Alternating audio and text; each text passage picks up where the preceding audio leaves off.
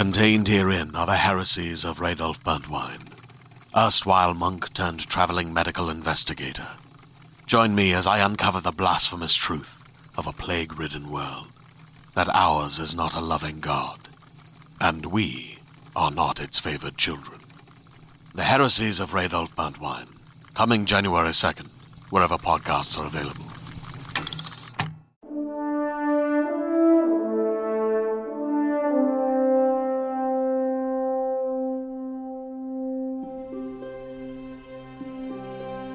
Welcome to Fireteam Chat at Gamescom. It is a very special edition. I'm here with Eric and Deej from Bungie. Thank you guys for joining. In fact, our names. I'm glad that the right people are here from Bungie. You guys were the best, so thank you for coming out. I think we're the worst. Well, Depends on who you it ask. remains to be seen. So this is a very special edition. We're going to open the show up, talk to you guys, have you hang out. Obviously, we're not going to be analyzing everything that came out this week with you guys sitting here. We'll do that after you leave behind your backs. Oh, no. But We'll no, say all nice things, though, so it's cool. Exactly. Lots of exciting stuff this week. But yeah, Destin and Sean will be joining just after this. But let's hop right into it. I actually wanted to, there's a lot of questions, but I kind of wanted to take a different tone for a moment and reflect for a moment. It's been almost a year, right? About 10 months. Yeah. Getting very, So very... about 9 now, yeah. Yeah, very close. Went the wrong way. That's the jet lag kicking in. Yeah, exactly. 11. Yes. So just a little history lesson. How many people worked on year one on Destiny? Oh, wow. How many people worked on year one? So Roughly. The rough numbers are pretty tough because, so I came off of ODST and Reach in 2010. We were about 150 people then. We moved into our new building. And people kind of rolled onto the project. So at different stages, various stages, you had different amounts of people working on it. I think the number that we've put out there is like 500. Wow. Right? But one of the unique things about Bungie is we have community people. Yes. We have our own localization team, which most studios would use an agency for. We have about 150 QA testers, which normally would be a publisher resource, but we have them in-house because we have this thing that we're rolling on. We don't Living, have like breathing yeah, game, yeah, like the way most games work, and the way it's worked in the past for us, like on Halo, is like you build this huge QA team to ship, right, in the months leading up, and then they all don't have anything to do after you ship for a while, and so you use an agency to fill those roles, and then they go to whatever Nintendo or they go to Microsoft. You have these people that like you like, and they're your friends, and they're really good workers, but you lose them, right? They're QA marauders. Yeah, sort of. I mean, Destiny and like basically makes that go away for us. So a large part of that number are people who we typically wouldn't have had before in development. That's amazing. I mean, that's bigger than a bunch of other game development teams just to QA it, but there's so much in this game, right? Yeah. Yep. And there's so many people at Bungie, like he was saying, that do something that a lot of studios would outsource. We have an entire team working on Bungie.net and the companion application instead of an external web dev firm. Yeah, we like have 30 people a on our motion BNet capture team. We have people recording sound effects in our building. Everything is built from the ground up, from scratch, that goes into the game right in our studio. That puts us in a great position because if I go over and I have a conversation about, some of the different ways in which we can support the forum conversation or clans or mobile tools, people can build that stuff right there in-house. They're players of the game. They understand the experience, so they can support it with their own efforts.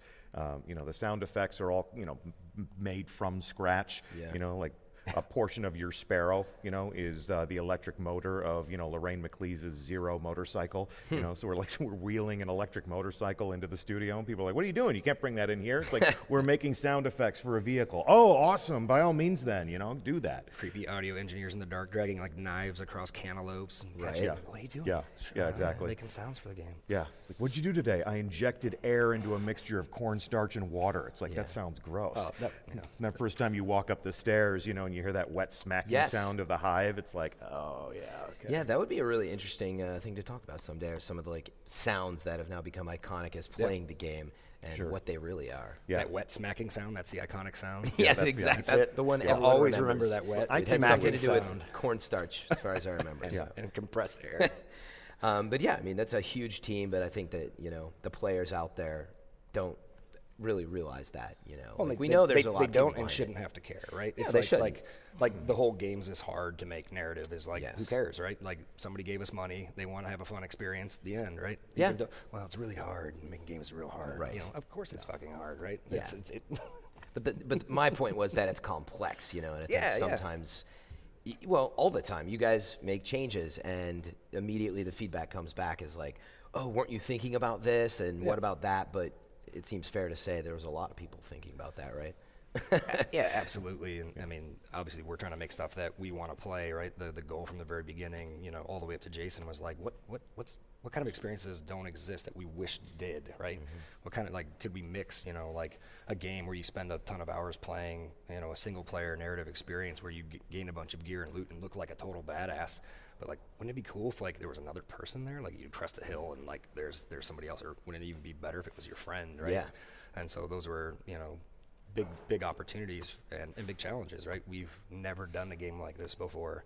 And so every single time we make a release, it's like both a look back on like, you know, what did we do that we didn't enjoy? What can we lean into that we think is really working well? And how do we continue like building that, both from our own perspective as players, as we're playing the shit out of it, and from like the community feedback, you know, like how do we prioritize things? What are the right experiences? So for me, it makes it super fun because like, I don't think anybody expected us to do like trials or prison. Yeah. We can like defy expectations and do just these really fun things that are built from fan feedback, right? People wanted like an end game for PvP, and they wanted better gear for PvP, and they wanted you know, they would say like, we'd like a survival mode or a firefight like experience. And so we can drive off those things, but do them in a really different way. Yeah.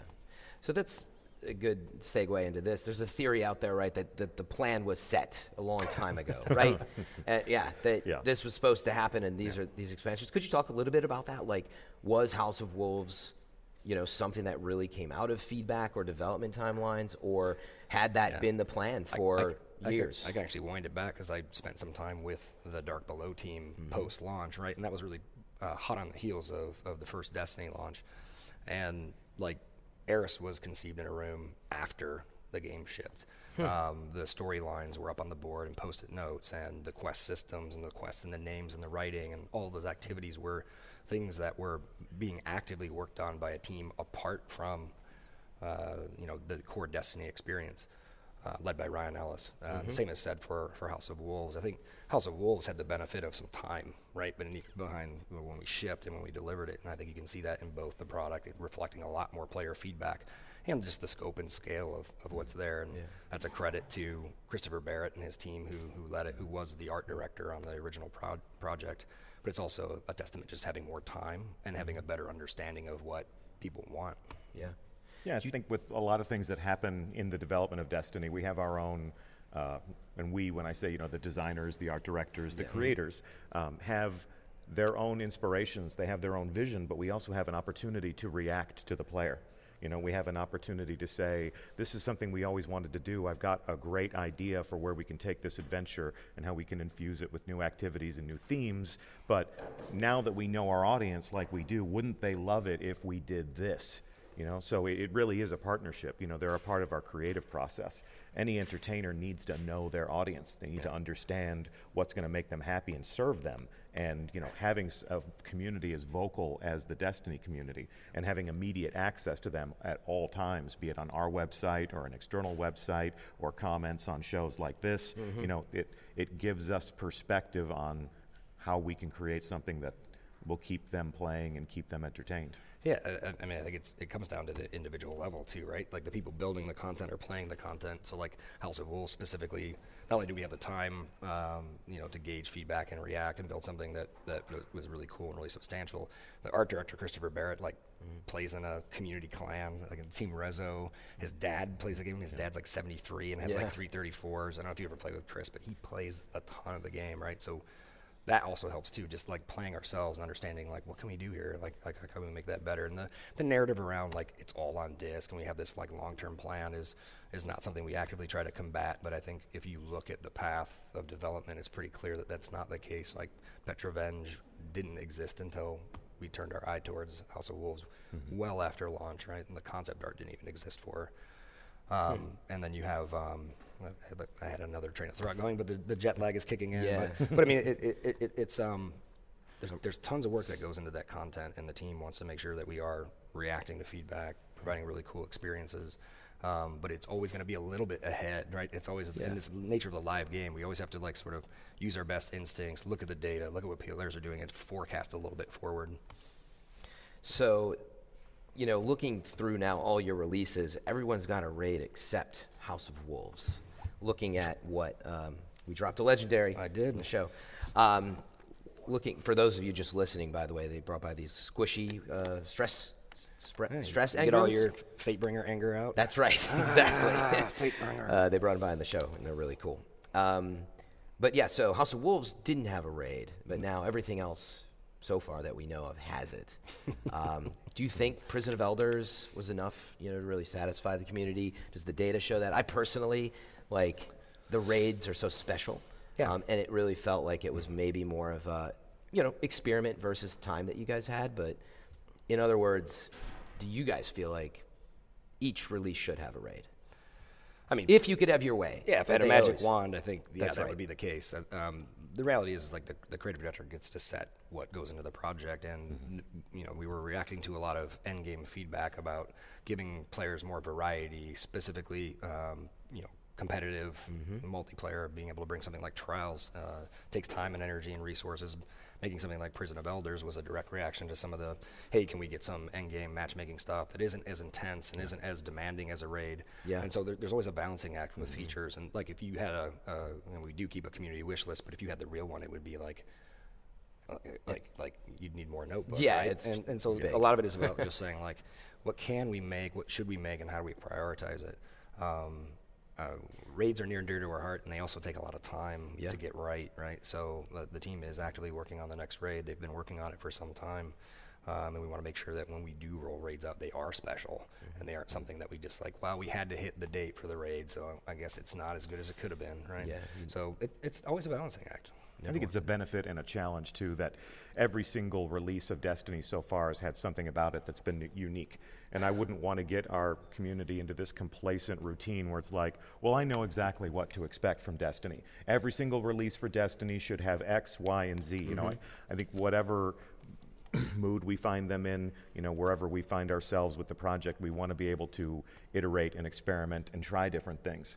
Does Prison of Elders stack up against a raid 1-to-1? Not necessarily, but if you add Trials of Osiris and if you add a lot of the extra cool stuff we did, like revisiting some of those old raid spaces throughout the story. Yeah, that's cool. It would just, I think, every time we say, here's a big release of Destiny content, it should be packed full of surprises. And it's an opportunity for people to kind of get reacquainted with the player experience all over again. Taken King is a good example of that, because it's a reflection of everything that we've learned about this product over the course of year one. So, we don't want to, like I've said a few times, there's really no playbook that we can use. There isn't an ingredient, like a recipe for this is what Destiny is. It's going to change. Sure. It's going to adapt to, what the players say to us and how they spend their time in the game and what player data tells us. I've heard from a lot of players that say, I never got to really feel like I was part of the Destiny endgame until House of Wolves came out, and I got to matchmake into Prison of Elders, and I got to play with some of, the people who were playing raids, and now they're playing Prison of Elders with me, or I go into Trials of Osiris. So, we shake it up. We don't let people sit still. We're not being complacent. We don't want the community to be either. Yeah, it seemed to me with House of Wolves and the Prison of Elders, one of the goals, and you even had released data, right? There were only a certain amount of people that got into the raid, and rightly so, right? 6 people, there's no matchmaking. Yeah. You've got to have, the Gallahorn because you're on LFG and all of the elitist stuff that happens there. Sure. But that was one of the goals, I assume, of Prison of Elders and House of Wolves.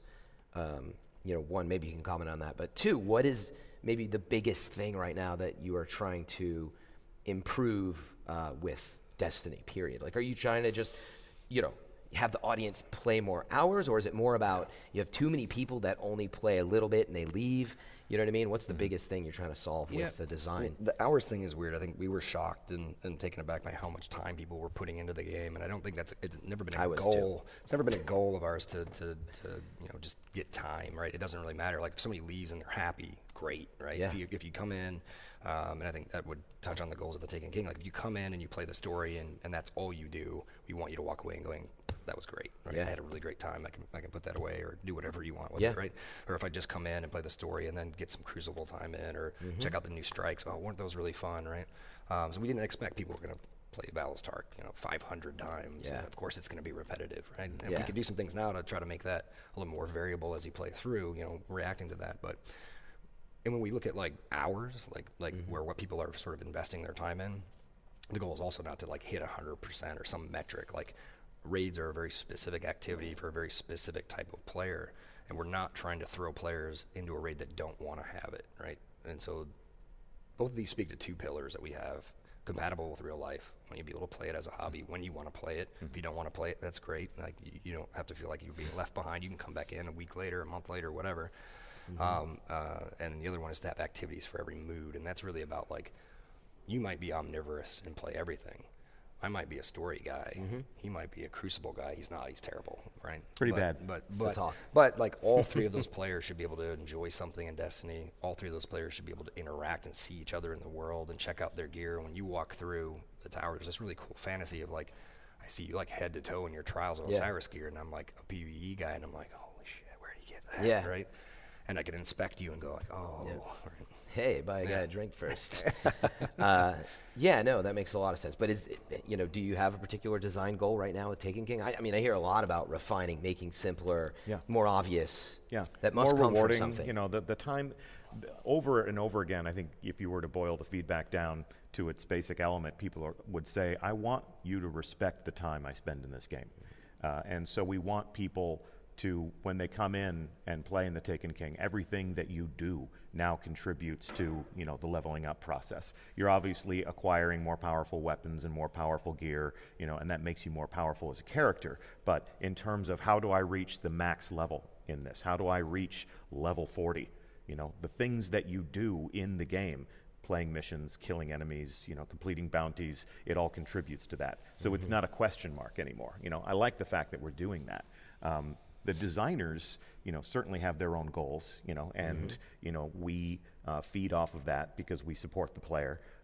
In terms of being community managers, we have our own design goals. We have an experience to support and sustain on Bungie.net, and with additions to our team, sort of a renewed focus on working with the Bungie.net team. I'd love for the recruitment forum to be more of an active, structured, focused place where we're leading by example, showing people how to form up into clans, shining a spotlight on different clans on Bungie.net, because anybody who wants that clan nameplate in the game, they need to maintain a group on Bungie.net. One of the largest of which is the IGN group. That's right. So max capacity. Exactly. And I've been a fan of and a member of clans for a long time, and I know that there's a stigma around it. People see them as elitist. People see them as exclusive instead of inclusive. There's an emotional barrier to entry there. But the more you get to know the people who are welcoming new recruits into their clans, and the more you see these people as helpful and friendly, and we've got a welcome mat out in front of our private group, I'd love to sustain more of a conversation there, because I think that's the solution to a lot of the problems that the community would describe for themselves. If I had sort of like a high council of overlords on Bungie.net who would go into the recruitment forum or tackle anybody on their forum who's like, I think we should have matchmaking for raids, and it's like, I'm recruiting for my clan, we raid every Tuesday night. What's up? Yeah. That's one of the reasons we brought Cosmo on from the subreddit, so we can focus a lot more time and attention on our own house and Bungie.net and figuring out how we can manage that and put more resources there. So since you brought it up, how do you reach level 40? There's still a lot of confusion. So what you've said so far is shoot stuff. That's right. Hit stuff. You can get 40, but the big experience. People are wondering, do I get reset to level 20? Nope. I've got the message that, okay, you're deciding what level you get sort of set at depending on where you're at. But if I had to say you got reset to level 20, I'd just like rip the headset off and so just you can run confirm out of the that building. won't happen.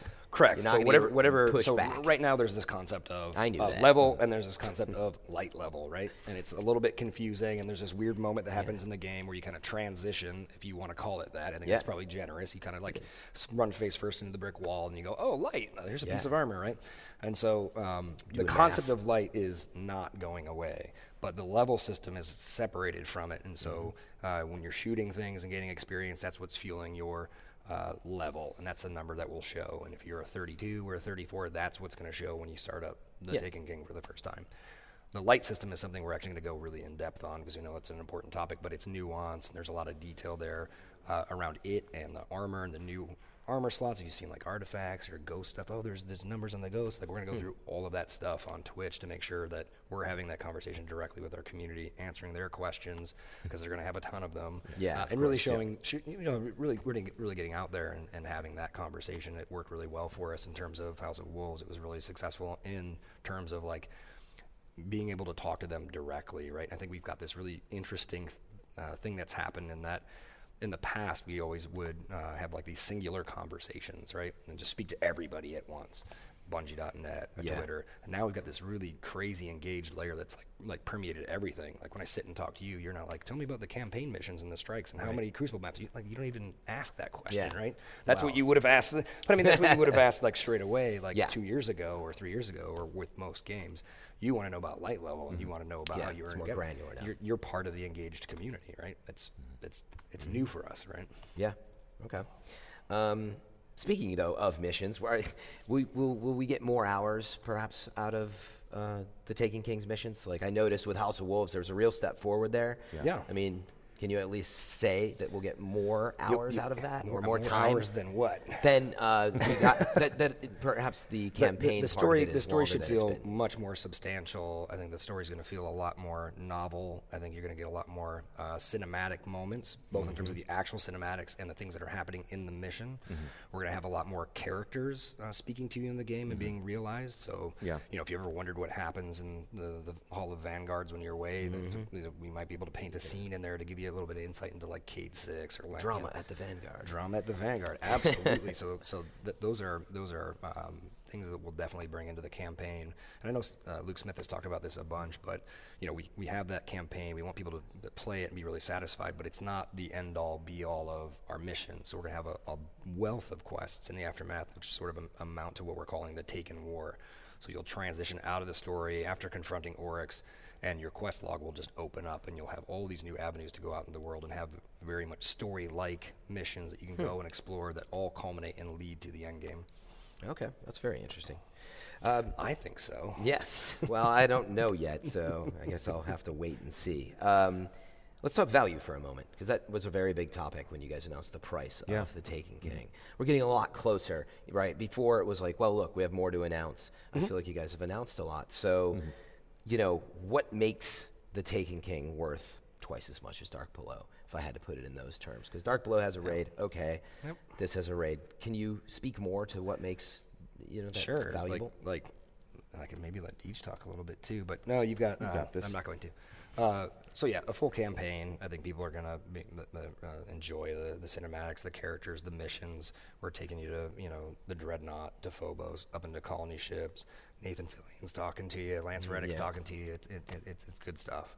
But how do you describe that there's more? Because that's what, Because sure. So, this is 7 the eternal challenge. So you want like the numbers, like the box, like the back of the box stuff. So, no, it's fine. No, I just mean like, how do you? Because it's hard to put a price on anything, really, right? You got 500 people making a game, and you put all this time in it, and it's that's how you would maybe break down value, right? Is like going into how much you spent on it, and then you mean but like the point per is, individual, how do you get to their value equation? But I just mean like the point is, Dark Below, you guys decided it was $20.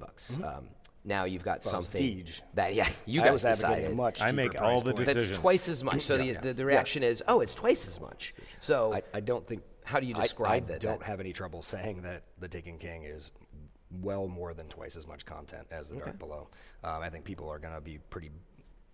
I don't want to oversell it, right? I want to set expectations properly, but for me playing it, it's a really great experience. The story's great. There's 7 Crucible multiplayer maps. There's 3 brand new strikes, and they're the best strikes we've delivered to date. There's a lot of variety in them. They're really fun. We've got the Dreadnought, which is not just a big new destination to explore. It's really deep and layered. There's tons of like little hidden secrets and things you can collect that might take the community half as long as we probably perceive they will to figure out, but riddles and clues and stories and quests and quest logs and more guns and more gear than we delivered and exotics and like we've got 3 revised strikes that are existing D1 strikes but with a Taken infused in them to change them up for the first time. Nice. We've got the raid. We've got a bunch of stuff we aren't talking about, but will about our end game content. But So there's still more. Every player has to make their own value equation. I hate, coming out and feeling like I'm doing the sales pitch, like a ShamWow kind of thing. But no, I mean, like I'm thinking in terms of like if you put, and it's also like I don't want to belittle the work of the guys who worked on the Dark Below, right? It was a different time and a different world in that product. They're proud of it, and I want to make sure that we're not saying like, oh, that was just like this little piece of content. I think there was some substantive fun stuff in there, and it's led us down a really great path, too. Like the Eris quest lines have birthed what you saw in House of Wolves and will birth the next sort of iteration on that content for the Taken King. So, I mean, one of the pieces of feedback we got in our recent studio playtest was that so many new quests appeared in your log after you completed the story that people were overwhelmed. And I think that's something we'll solve, the way it's conveyed to you, but there's a lot of stuff to do. Okay, that's fair. Yeah, I mean, again, the community. It's an awesome value. Yeah, exactly. It's hard to put a number on it, and like, for some people, it's going to feel like a $60 game. They've never played it. Well, it will be for some people, but yeah. The point is it is it's a second-year release, and just because it's on a persistent world, there's this feeling that there's a lot of old stuff in it. But it sounds like with the Taken it's like King, everything. It's like it's new, right? So describing it to somebody, a lot of times it's like I can't remember who I was talking to, but it's like, hey, I'm not gonna pay and play until I hear from a friend. It's like, great, yeah, like go out there and get information and get knowledge, and like we'll tell you what's in it. We'll give you trailers. We'll do Twitch stuff, and if that doesn't convince you, ask a friend. Ask you guys. You guys, you guys want to chat about it and talk about it. Yeah, it's fine. Okay, that's fair. That's great. So maybe just take a step back again to reflecting on it. It's almost been a year. Like, what makes it special? Maybe, but what have you seen that makes it special? But to you guys, like to have an example, like definitely the community side. I find myself like it's just I'm hopping into a strike so I can just talk to my friends. But sure. It's got that core experience that's just so solid that it turns into this community aspect of just hanging out, and then also for me it's just so polished.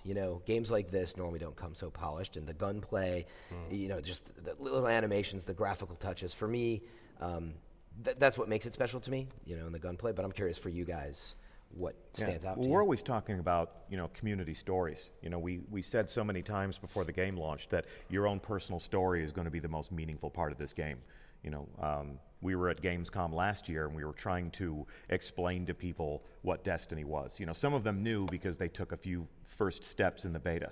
But over the course of the past 10, 11 months, we've seen the emergence of this new community. People who are, old veterans on Bungie.net are sort of, shocked even, they were like this, there's been a gold rush under this forum and like nobody knows who we are, it's like, Back in my day. Yeah, exactly. We really have seen sort of new blood infuse our community. They've come from so many different types of games. Destiny means different things to them for so many different reasons. And, whereas last year people would come up and say, what is a public event going to feel like? How's that going to work? How you're going to interrupt my mission and you're going to make me have like a multiplayer match? Like, what are you doing? There was no proof of concept for this. And we keep doing that to ourselves to an extent. It's like, so what are you doing now? And what's the value? And why should I be excited about this? It's like, yeah, we're doing something totally different now. So let's go back to the drawing board and talk to you about what Destiny is now. Yeah. But that's also great. It was like I was saying before, we don't want to rest on our laurels and just keep spitting out the same thing. Mm-hmm. We want to say, here's our next idea for what this should be. But the community knows what the game is now. Last year, we were talking to basically a Bungie fan club that was looking forward to buying something. Yeah. It was a very salesy type relationship. Now it's, they're very engaged, they're deeply invested, and it's like, we understand that you have vast holdings in a vault and we would like to talk to you about, it's almost like, like our first Twitch stream is going to feel almost like an investor relations call. It's like, gather around, Guardians, we're going to talk about what we have planned for the next quarter. It's true. And, but that's an interesting dichotomy because these people are so deeply engaged. They have such a sense of ownership in this game. They are citizens of that city. And, that's why when we talk to them, we do like to sort of sustain that theater, to call them guardians, and to make them feel as if, this is not just a community, it's sort of like a shared civilization in their imaginations.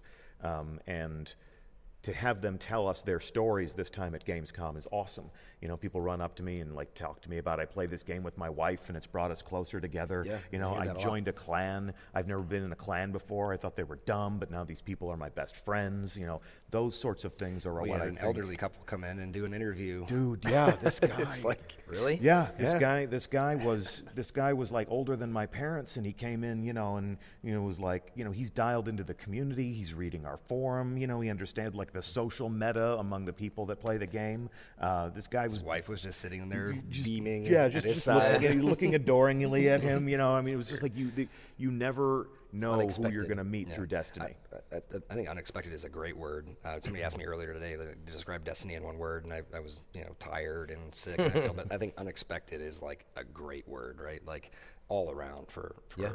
and it's unexpected to sit here and have someone ask me like, what do you think of when you reflect on year one? Like that's pretty cool, right? And I Yeah. have people go like, let's talk about the iconic weapons in the game after like less than a year. Like that's pretty cool. Like, and that was a big goal for us. Is like let's build a world players wanted to be in and could value and treat as a hobby and share with other people. And I think everything that can be said about criticism, and it's all fair and it's all stuff that we listen to. Like, I feel like we've had a pretty good first year. I feel like I definitely am not responsible for most of the stuff, but I'm pretty proud of the team and the stuff yeah. that we've done and how we get out there and just deliver, not just what we want, but listening to the community, because they now have heritage. They own a piece of this. Like that's what a community is. It's not an audience.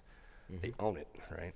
Yeah, they've, like Deidre said, they are so invested now. They have thousands of hours in some cases, Yeah. and that's why it means so much to them and why they're so vocal with all of their feedback. Absolutely. And Yeah. it's a nice problem to have. Well, and people are in our studio too. Some people will talk to me and they'll say, I'm glad that you come to the forum, or I'm glad you come to this website.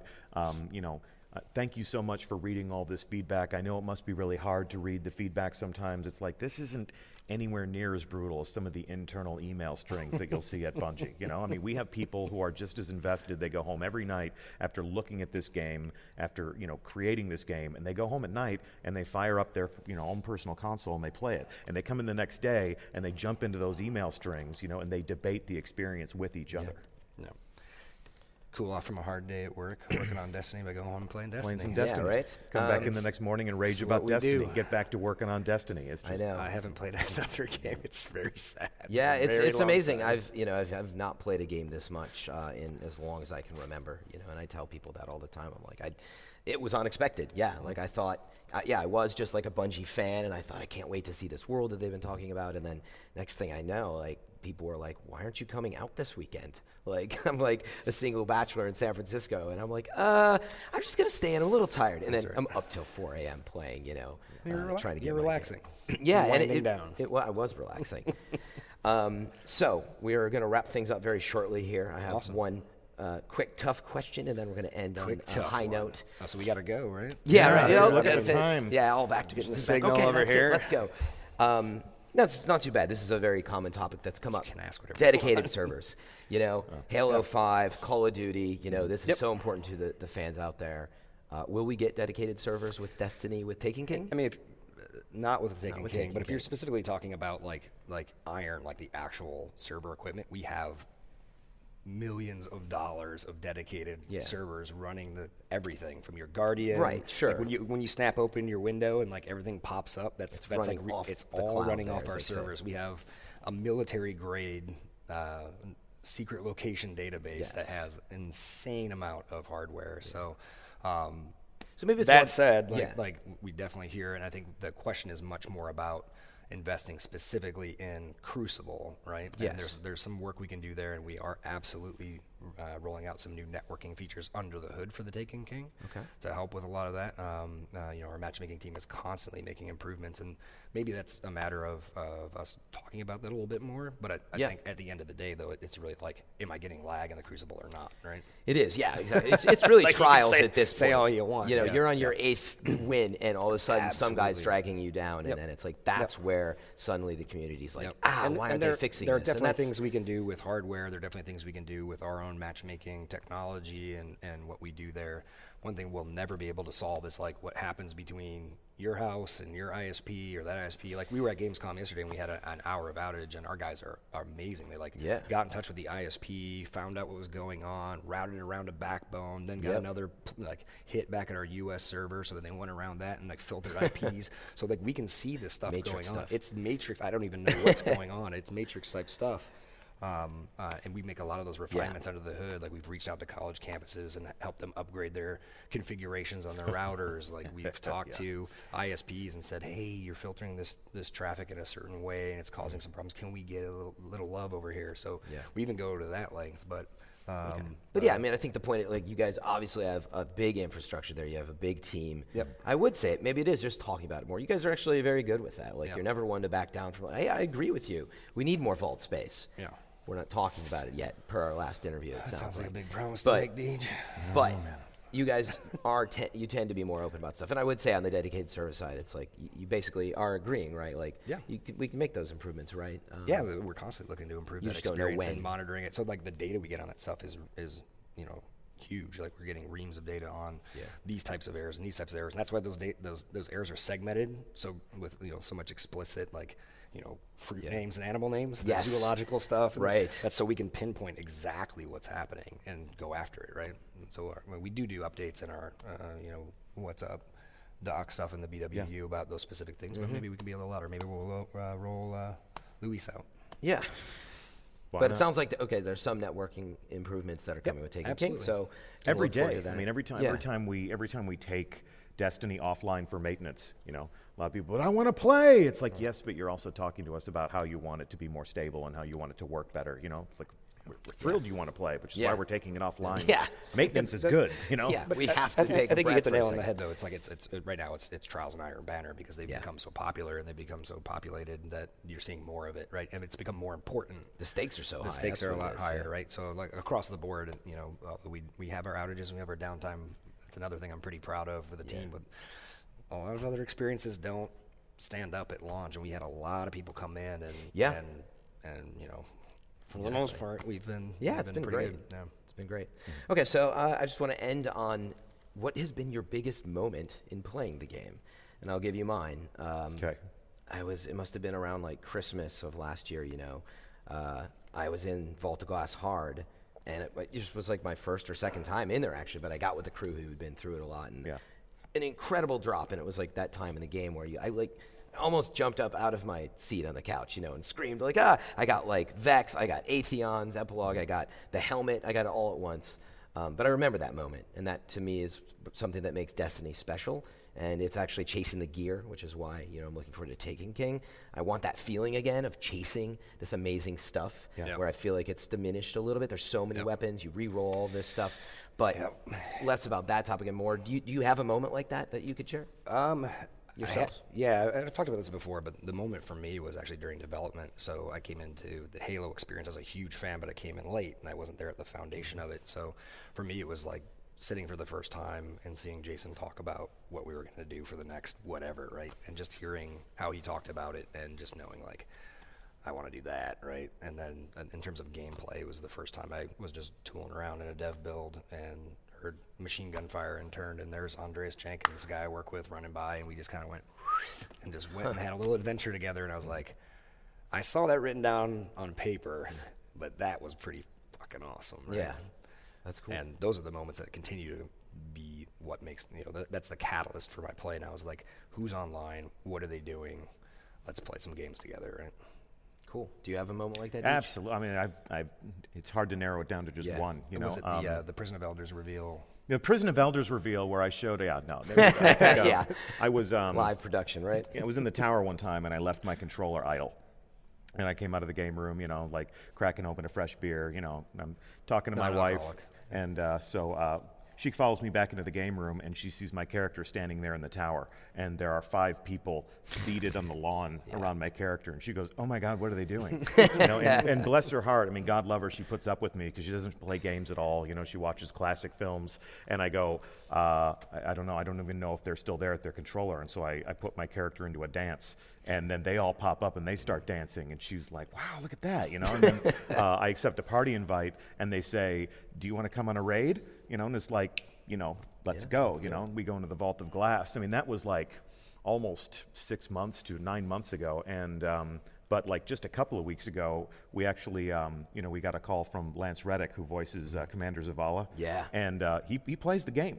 He's pretty Really? good at the Wow, game. that's awesome. But he had never been into the Vault of Glass. So we're like, Wow. we'll take Lance Reddick on his first raid. And I was like, hey, can I call you Zavala? He's like, yeah, sure. You know, Did he and do it's- his yeah, best? yeah. And so, you know, and you're playing with a Titan who's voiced by Commander Zavala. You know, and that's I'm like, awesome. I'm like, copy that, Commander. Zavala over here, stay close to me, you know, and then, you know, like he swoops in, you get a fist of havoc. I got these guys, boom, you know, and orbs fly in the air, and I'm like, it's like this is the best NPC I've ever played with. This is amazing, you know, like the AI here is so interactive. That's funny. So yeah, taking Zavala on a raid was pretty trippy, pretty surreal. That's pretty cool. I actually know Morla, Eris. Oh, yeah. I should see if she'll raid with me. I Sure, never thought absolutely. about that, but that'd be a lot of fun to play with the In voice this as well. chamber, we will find Crota. Yeah, exactly. Take Eris on a raid. Your Reddick's way better than your Morla. Yeah, Stepped is into it? a war with the Cabal. Nice. Exactly. Yeah, nice. Now do it like you have a head cold. Yeah, exactly. Allergy It version. needs to be more up there. His voice is so awesome. Yeah, you guys have chosen some really great voices. Yeah, can't wait to see how Nolan works out. I'm looking I think forward he's to gonna be hearing great. more. We're pretty excited. He's always great. Yep. Like that's the thing with Nolan. He's in so many games, and you're like, isn't he just going to be Drake again? And it's like, no, like he's just got such a great voice. You want to listen to more of him. So Yeah, every time you ever see that thread pop up, like, oh, he just does Drake, and you get the reel that pops up, and people are like, holy shit, this is amazing. So I can't wait. All right, well, thank you so much for coming by. Thanks for having this very special episode of Fireteam Chat. We're going to talk more about everything you guys announced this week, so everybody else, be sure to catch the second part of Fireteam Chat. And do you want to actually let everybody know where to find you on Twitter or otherwise before we go? At Bungie. And you? At Bungie's the way to go. Okay. I'm at you don't Irk do your McGurk. personal. He's at Well, we're used to doing that. DHBNG. You can find me at Fran Mirabella, and we'll be continuing the show, so stay tuned, everyone. Thanks.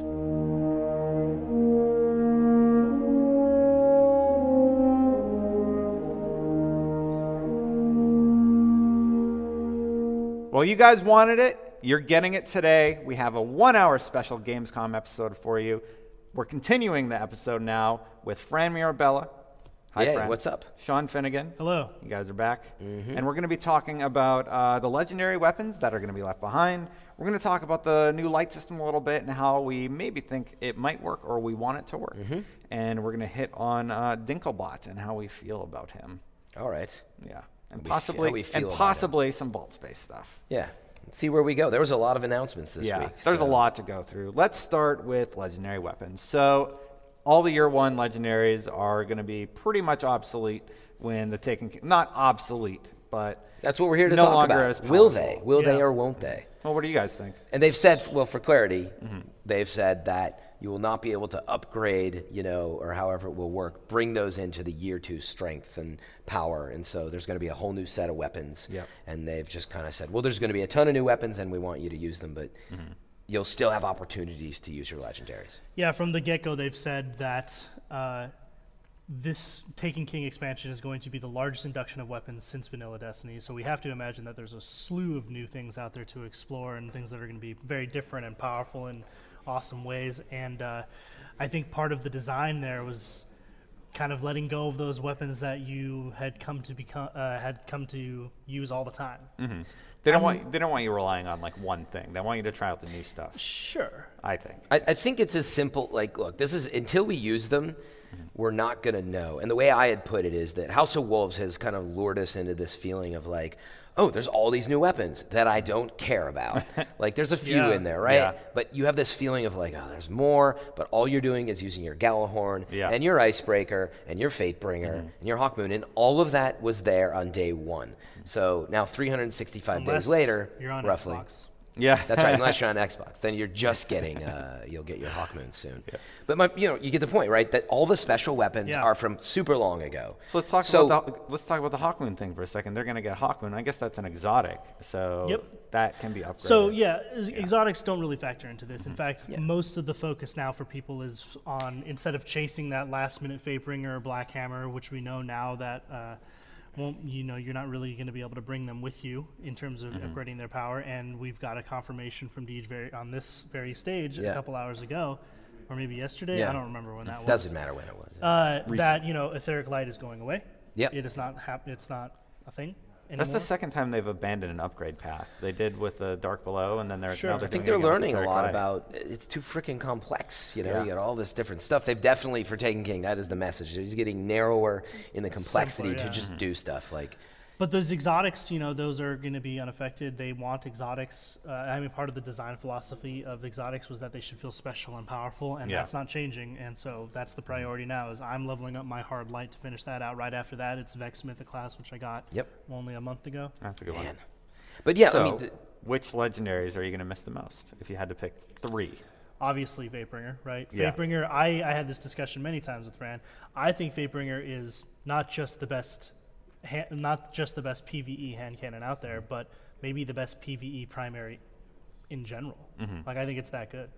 Fran, you were starting to say something. well, no, I'll come back to that. It's Okay. sort of the reasoning behind this is still, I think, to be discussed. But Yeah. what am I going to miss? I don't know that I will yet. And that was what I was getting at, was like, they need to introduce all these new special weapons, but you have to chase them. And so as I was just talking to them, if you listen to part 1, it was about, for me, what makes Destiny really so much fun and why I've actually trailed off in playing it, I like to chase this gear, to finally get it, to finally upgrade it and feel that new power. Oh, yeah. And now that I've had a lot of that, like, sure, I like playing Prisonal, but it feels like I'm not chasing that at the end of the rainbow, that there's something. You kind of plateau. Right. Yeah, I and get so that. so yeah, maybe going back to my point I was making is they need to recreate that, because they've really exhausted with so many weapons. And as much as you love your Fatebringer, think about a 10-year experience here that they're building. You can't have 100 awesome Fatebringer-esque type weapons, right? Or nothing special at all. Yeah. And so I think what we're going to see is, yes, they're like, it's tough love. You're going to have to abandon some of these legendaries. The exotics are still going to be special. But even on that, think of down the road having all those exotics, and it's like, oh, maybe I'll use my plan C or this special fusion, or who knows how they'll balance that stuff. But I think that's important to remember here, is that you feel like something's being taken away from you. At the same time, I really hope, and that's why I brought up House of Wolves, there's a bunch of stuff that I just didn't care about. But I hope in this, you're like, holy crap, from King's Fall, that new weapon, oh my God, you have to get it. To get that back. That'd be great. be to awesome. And have that is feeling actually a good back, yeah. point. Like, players in some capacity feel like things are being taken away from them, but they're not. Like, you can still use the weapon.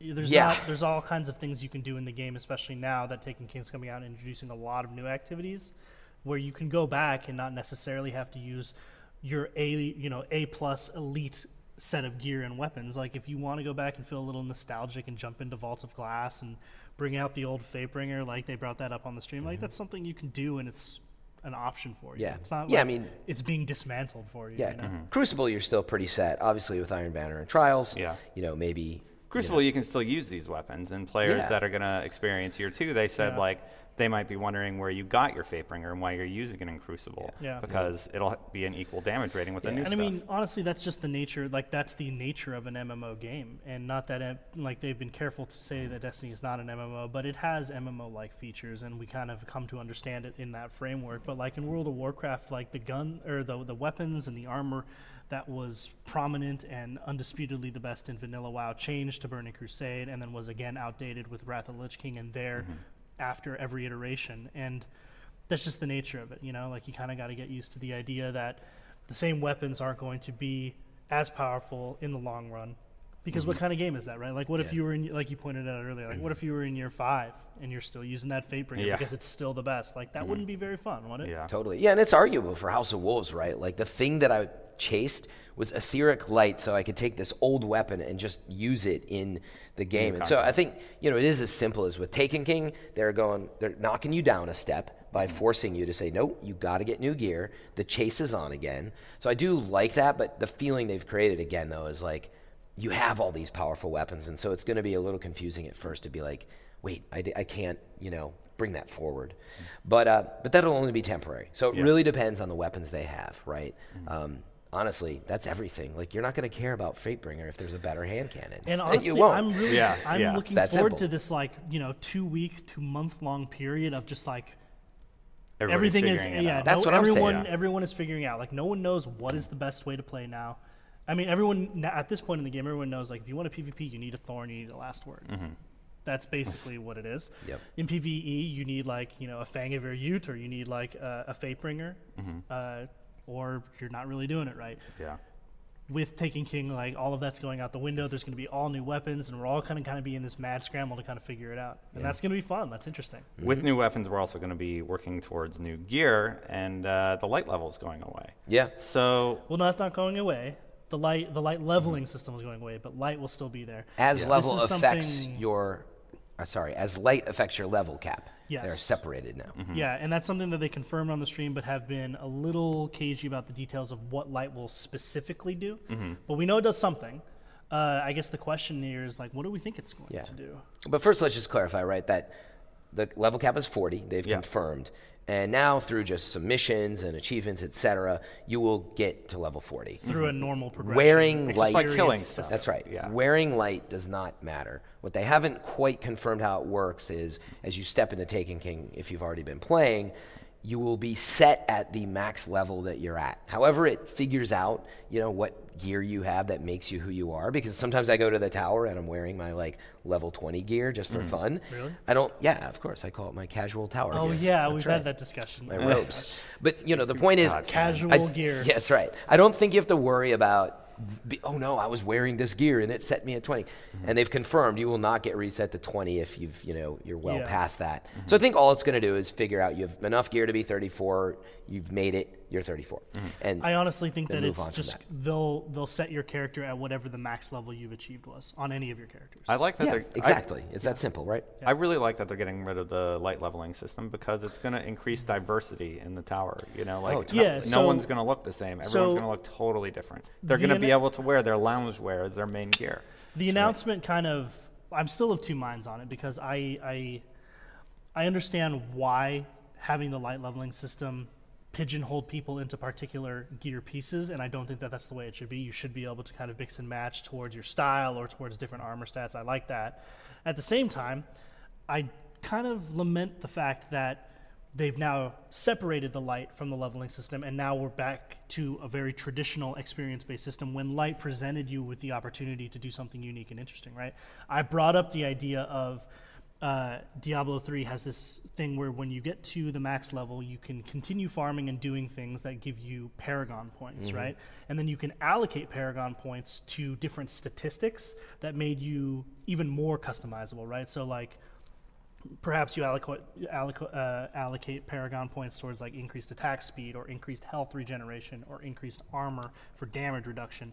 And it's if light worked that way, that would be awesome, right? Because it's still a useful stat that you want to farm, and it rewards players for and incentivizes them to play more, and it still makes it valuable, right? Now it just seems like there's no everyone's at the max level anyway. We don't really need light. Well, but that's what this now question is, right? Yeah. So to go back to that, what do we think light will influence? They did basically allude to and say light will dictate you gaining entry to certain things. They didn't quite put it that way, but it was depending on your light level, you'll get access to certain things. But I took that as maybe to get into the raids, you The have raids to or maybe the have strikes? a certain light level, Or parts of the raids, you need a higher light well, rate? maybe wouldn't that be worse though? Because now I'm the max level, I have great gear, but now I need to farm this arbitrary statistic just for entry. That would be even worse. Your right? your gear still has light, and light still affects the gear. It doesn't affect your level cap, and that's what this is all about. Sure, but doesn't that still pigeonhole you in some way to getting that gear, that That one particular set. gear to be able Yeah. to get in the raid? Yeah, but that doesn't really solve the problem. if it's a raid, but I guess the point is there might be, let's say it's special missions, right? But I could imagine a world where it's okay, now I have to use my gear from King's Fall, which has this light level, just to do this mission. Maybe it's something like that. Again, you have to equip this light, whatever light's going to do. I think that makes a lot of sense, actually. It's not like the whole game you now can't do stuff. That's what they've solved with the level cap, right? Is that you can go and you can play all this stuff without too much issues. But anyway, that's my idea. I feel like it would make sense for that. Do you guys think? What else could it be? Actually, no. You bringing that up actually made me think of a lot of different ways that light could be used as a statistic within particular events. Maybe it does things the more light you have, the faster your super recharges during this one thing, or something like that, right? Yeah. Or like the more light you have, the more damage resistant you are to a particular type of damage in this raid. Like something like that. That could be really interesting. And that could be new mechanics that we haven't seen in raids or strikes before, which could be interesting to deal with. Yeah, I don't know if like the light level should make you stronger. I don't know if that would really work. I feel like it might unbalance the game. But it might like work with the weapons that you have to make them act differently. Sure. I'm not really sure what they're going to do. Stronger, I guess, is not the right terminology if that's what you inferred from what I was saying. But like, again, going back to World of Warcraft, there were encounters with like frost worms where they did a lot of frost damage, and in order to survive this massive amount of frost damage, you needed to have a special type of gear that gave you frost resistance. What if light was that statistic, right? Like in different raids, it provided you special allocations to deal with damage or do bonus damage or increase healing over time, or just any number of statistics that could change the way players are interacting with strikes and stuff, because right now it's kind of just like go to the strike, kill the thing, kill everything and get out and take the least amount of damage that you can, but not really, because they weren't that hard anyway. Yeah, it'll be interesting to see how they balance it, because like I don't know, like, meaning now you think about it like, okay, I don't have to worry about switching my gear around and my level dropping. At the same time, I do think there's a special feeling of wearing the right gear for the right stuff, you know? And so I think they still want to retain that, and I think light has something to do with that. It goes back to something that we actually asked Eric in our interview that he wasn't able to specifically answer, but like, maybe this lays the foundation for set bonuses in the future. You know, like if you're wearing 2 out of the 3 of the Kell Hunter's set path, you get 10 seconds off your golden gun or something like that. Yeah, that'd be cool. Class-specific set bonuses that incentivize players to wear X number of pieces of gear from a set. The other major topic we need to talk about is the new vault system. They've kind of hinted that they're going to change it in some way to make it work. They confirmed. They are. They confirmed that they are addressing vault space. Addressing it. Yeah. They already addressed it once, so that is they have not said it is 100% solved, because what does that even mean? Yeah. Well, but your inkling is that it is. They're strutting around right now that I'm just going to say, they're like, come watch, we're going to do a big reveal later. We'll talk about the vault then. It's obviously one of the most wanted things right now. So I do feel confident in Destin. You brought up a good example with shaders of how they solve that. Like, so maybe they're like, if you've unlocked a shader, you're just going to have access to it. Maybe it's kind of like that with guns. If you unlock a gun like you unlock Fatebringer, you will have access to that in some way. Now, we talked yesterday, and I brought up the gunsmith. They said they're reworking the gunsmith. Yeah, I was going to say, you had a unique theory of how this might integrate with the gunsmith. Yeah, they're going to care to elaborate? Yeah, they're going to make him like useful, right? They said that. So like, what if you were able to just buy any of the guns that you have unlocked at any time if you need them? So you just like go to the gunsmith, suit up with your weapons you want. I actually like that. Like more, he's like your arsenal keeper or a quartermaster. Yeah. I don't like the idea of having to buy them again, because if like I got the drop and it's mine, can't you just hold it for me? Yeah. Like just hold it for me. Maybe and pay let me rent, grab it. pay a glimmer I want rent. it. Yeah. But you bring up a very interesting point, and that's kind of I was maybe being too optimistic in thinking that it might be that way for the vault. But like, imagine there is no vault. Yeah. Right? What if they just got rid of it? Like that's kind of like the shader thing. They're almost saying like they didn't quite confirm it, but it was almost like you just have access to it. The point is everything now is trapped in, okay, these 6 things or 9 things on the left of what you have equipped. Well, why does it have to be that? Like, what if you select your primary, and then you select what you want? I mean, that would be the easiest thing to do. Like, you select gear, right? You just select it. There is no vault. That would be awesome. From just like a drop down list or something. Yeah. But that's where, that right, makes in a sense. game like this, I think the reasoning behind vault was like, right, organization and all that, but maybe they've got a way of addressing that. Maybe there is no vault. That would sort of Maybe break it's the just design of the a game, though. wardrobe. Like, what would then, now they're at the tower that has a vault, and so that's my dream, is that it's all just there, because I really don't like wasting time. Yeah. But maybe they've come close to that. But otherwise, maybe they gave us the shelves, the way to organize, and a ton of limitless space actually to just store stuff. Yeah, because you can buy stuff at the gunsmith right now at any given time. How hard would it be to just let him have a bigger inventory? Yeah. Yeah. So I do think in Taken King that they've solved a lot of those. Like we've always talked about on this show, is like that. fundamentally is something really easy to solve, right? There's a bunch of ways to make me not waste all this time in, okay, I got to go back to the tower, I got to do this, or wait, I'm on my phone putting this thing away, oh wait, it's on my other character, let me, like that's kind of a ridiculous thing to have in a game that actually is this polished. Yeah. And I do think that they've heard it loud and clear, they've experienced it themselves, so again, I'm being optimistic, but I feel like Taken King, which they've said is, we got them to talk about it right in the first part. They've said definitely, it's over twice as much, stuff and content, that you're going to get out of it. So I feel like they've made some really important fixes like this. Yeah, so. definitely. So. The last thing we were going to talk about is Dinklebot is getting replaced by Nolan North. They're taking out all of Peter Dinklage's lines and replacing it. How do you feel about that? Why is this such a big topic? Yeah, we it's all actually said not. immediately. It's interesting because they're literally controversial, removing an actor from their product. Yeah. And Yeah, that's I mean, surprising that they would do that. But we all wanted that, right? Well, No, I mean, I don't know. I mean, Kidding did me. you guys want it? I know some people wanted it. When you asked Eric, you interviewed Eric the other day, and you bluntly put it, you're doing this because people had a negative reaction to it, which I thought was presumptuous because, sure, maybe his performance as the Dinklebot. they have a ton of money. They could have just hired Peter Dinklage again. No, but here's the know. thing is like, Peter Dinklage it's not just money. That dude is so busy nowadays. Yeah. Like, he's one of He was Hollywood's busy when, top well, properties. maybe not when they recorded it because Game of Thrones hadn't really hit yet.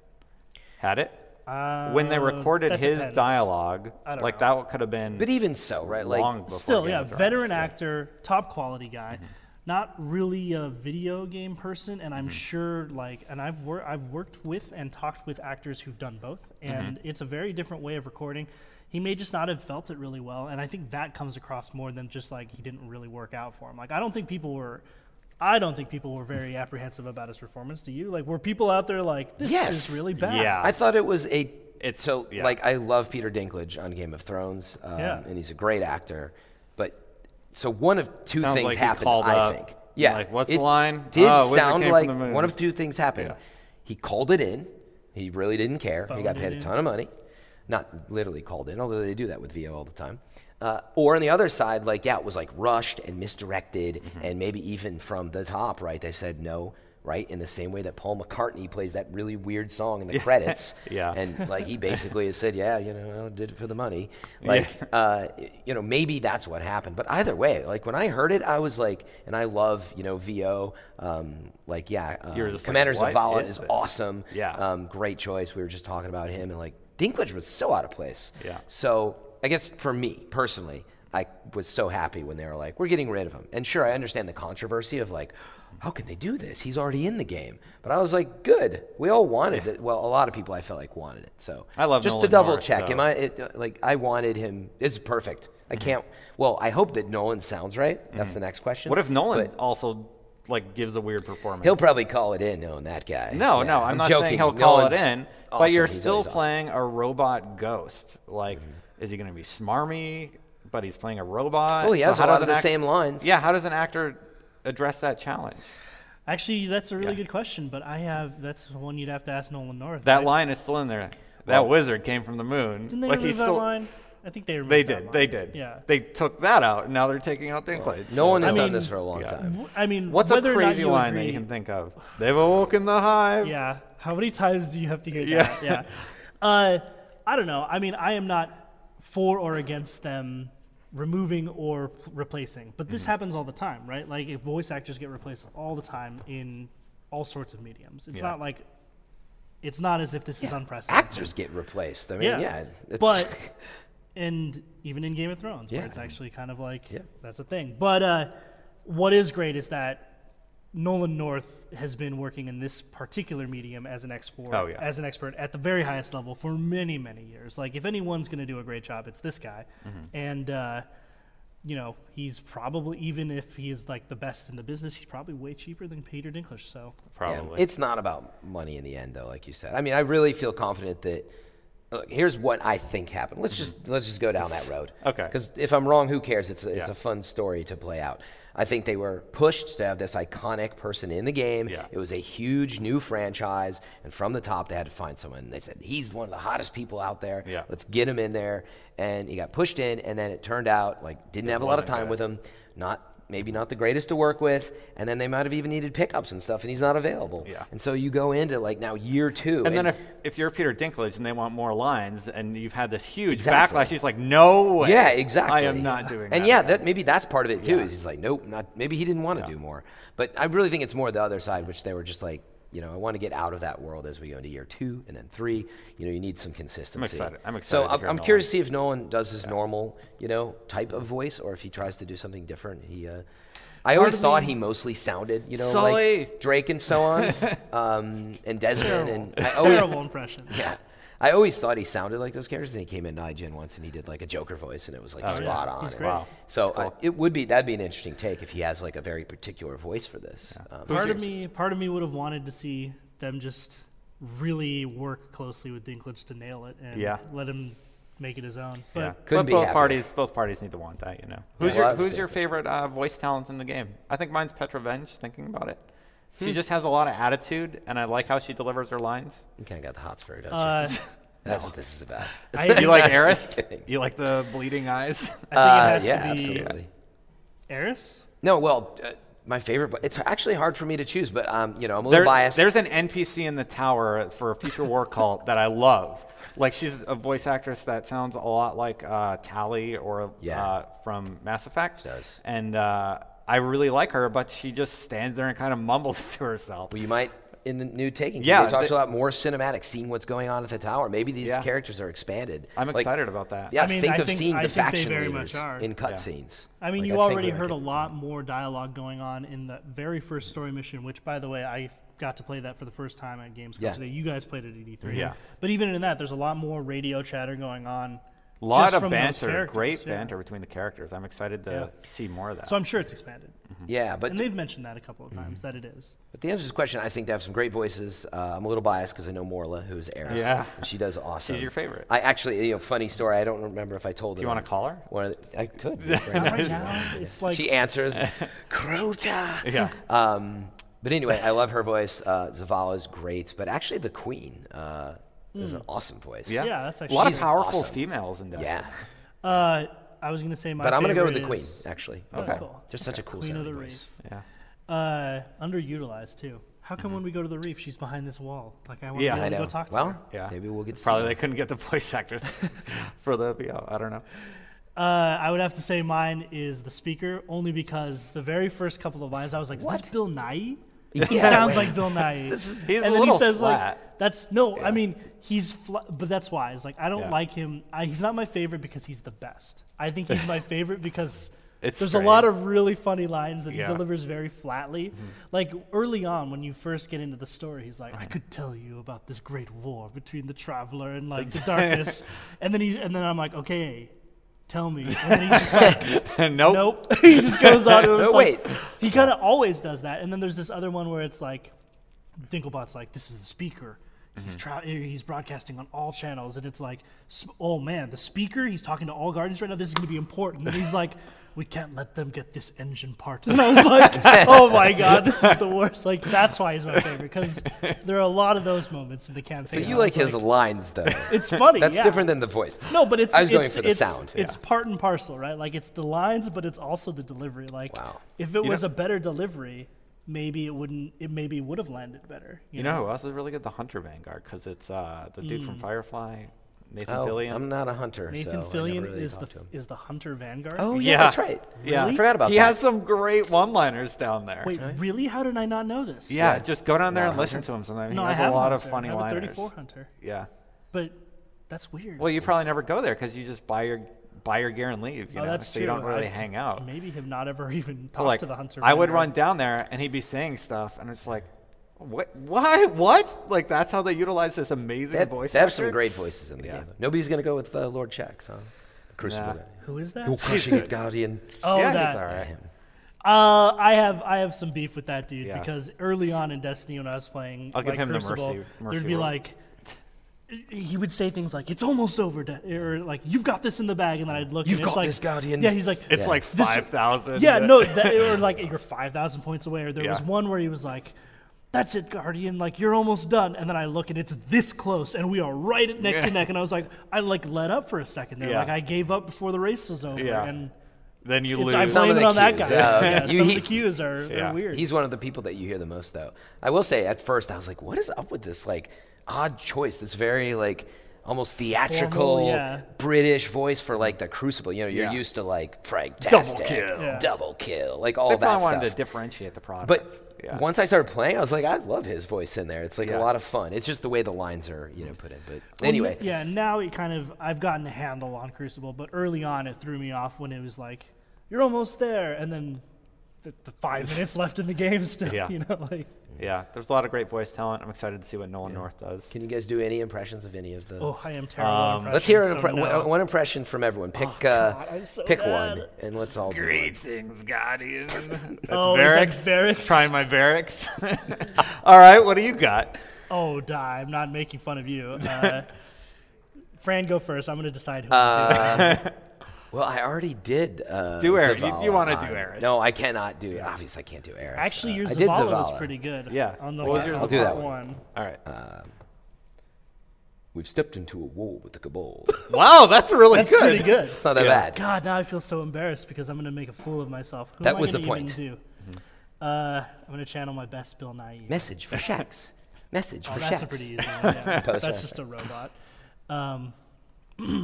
Sending failed. Sending failed. Sending that- failed. What is Sending that? Is that the successful. same postmaster? Yeah, they'll say weird stuff like that all the time. I'm going to do the Cryptarch. And I don't know the line, except he goes, now that's what a real Cryptarch can do.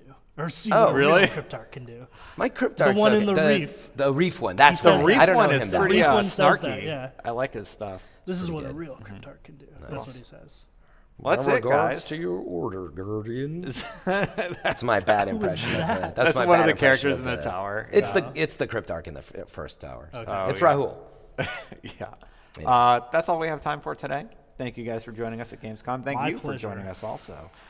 Fran, do you want to do any plugs here at the end of the show? No, I do too much every time. We're going to take Yeah. a break on this one. We're all too tired for it. But you can find me at Fran Mirabella on Twitter. Sean?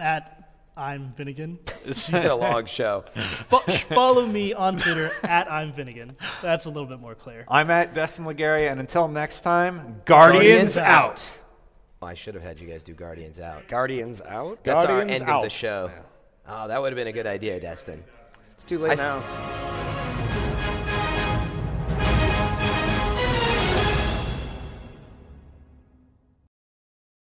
Hey there, this is Justin Bartha. I made a funny new podcast, King of the Egg Cream. It has the greatest cast in the history of podcasts with actors like Louis Black, I'm torn by my feelings for two women. Bobby Cannavale, You can eat it, or if someone hits you, you can put it on your cut. Melanie Linsky, I wonder what these marvelous things are that look just like boiled chicken feet. Jason Ritter, I can break things and pick locks and kill people. Michael Stuhlbarg, The whole point is to inspire people that they should make themselves better. Ari Grainer, No, don't whet its appetite. What are you, an idiot? me, Justin Bartha, That's not just any egg cream, that's a Lemke's special. and all narrated by the hilarious Richard Kind. This is the story of Harry Dalowitz and how he rose from nothing to become New York's King of the Egg Cream.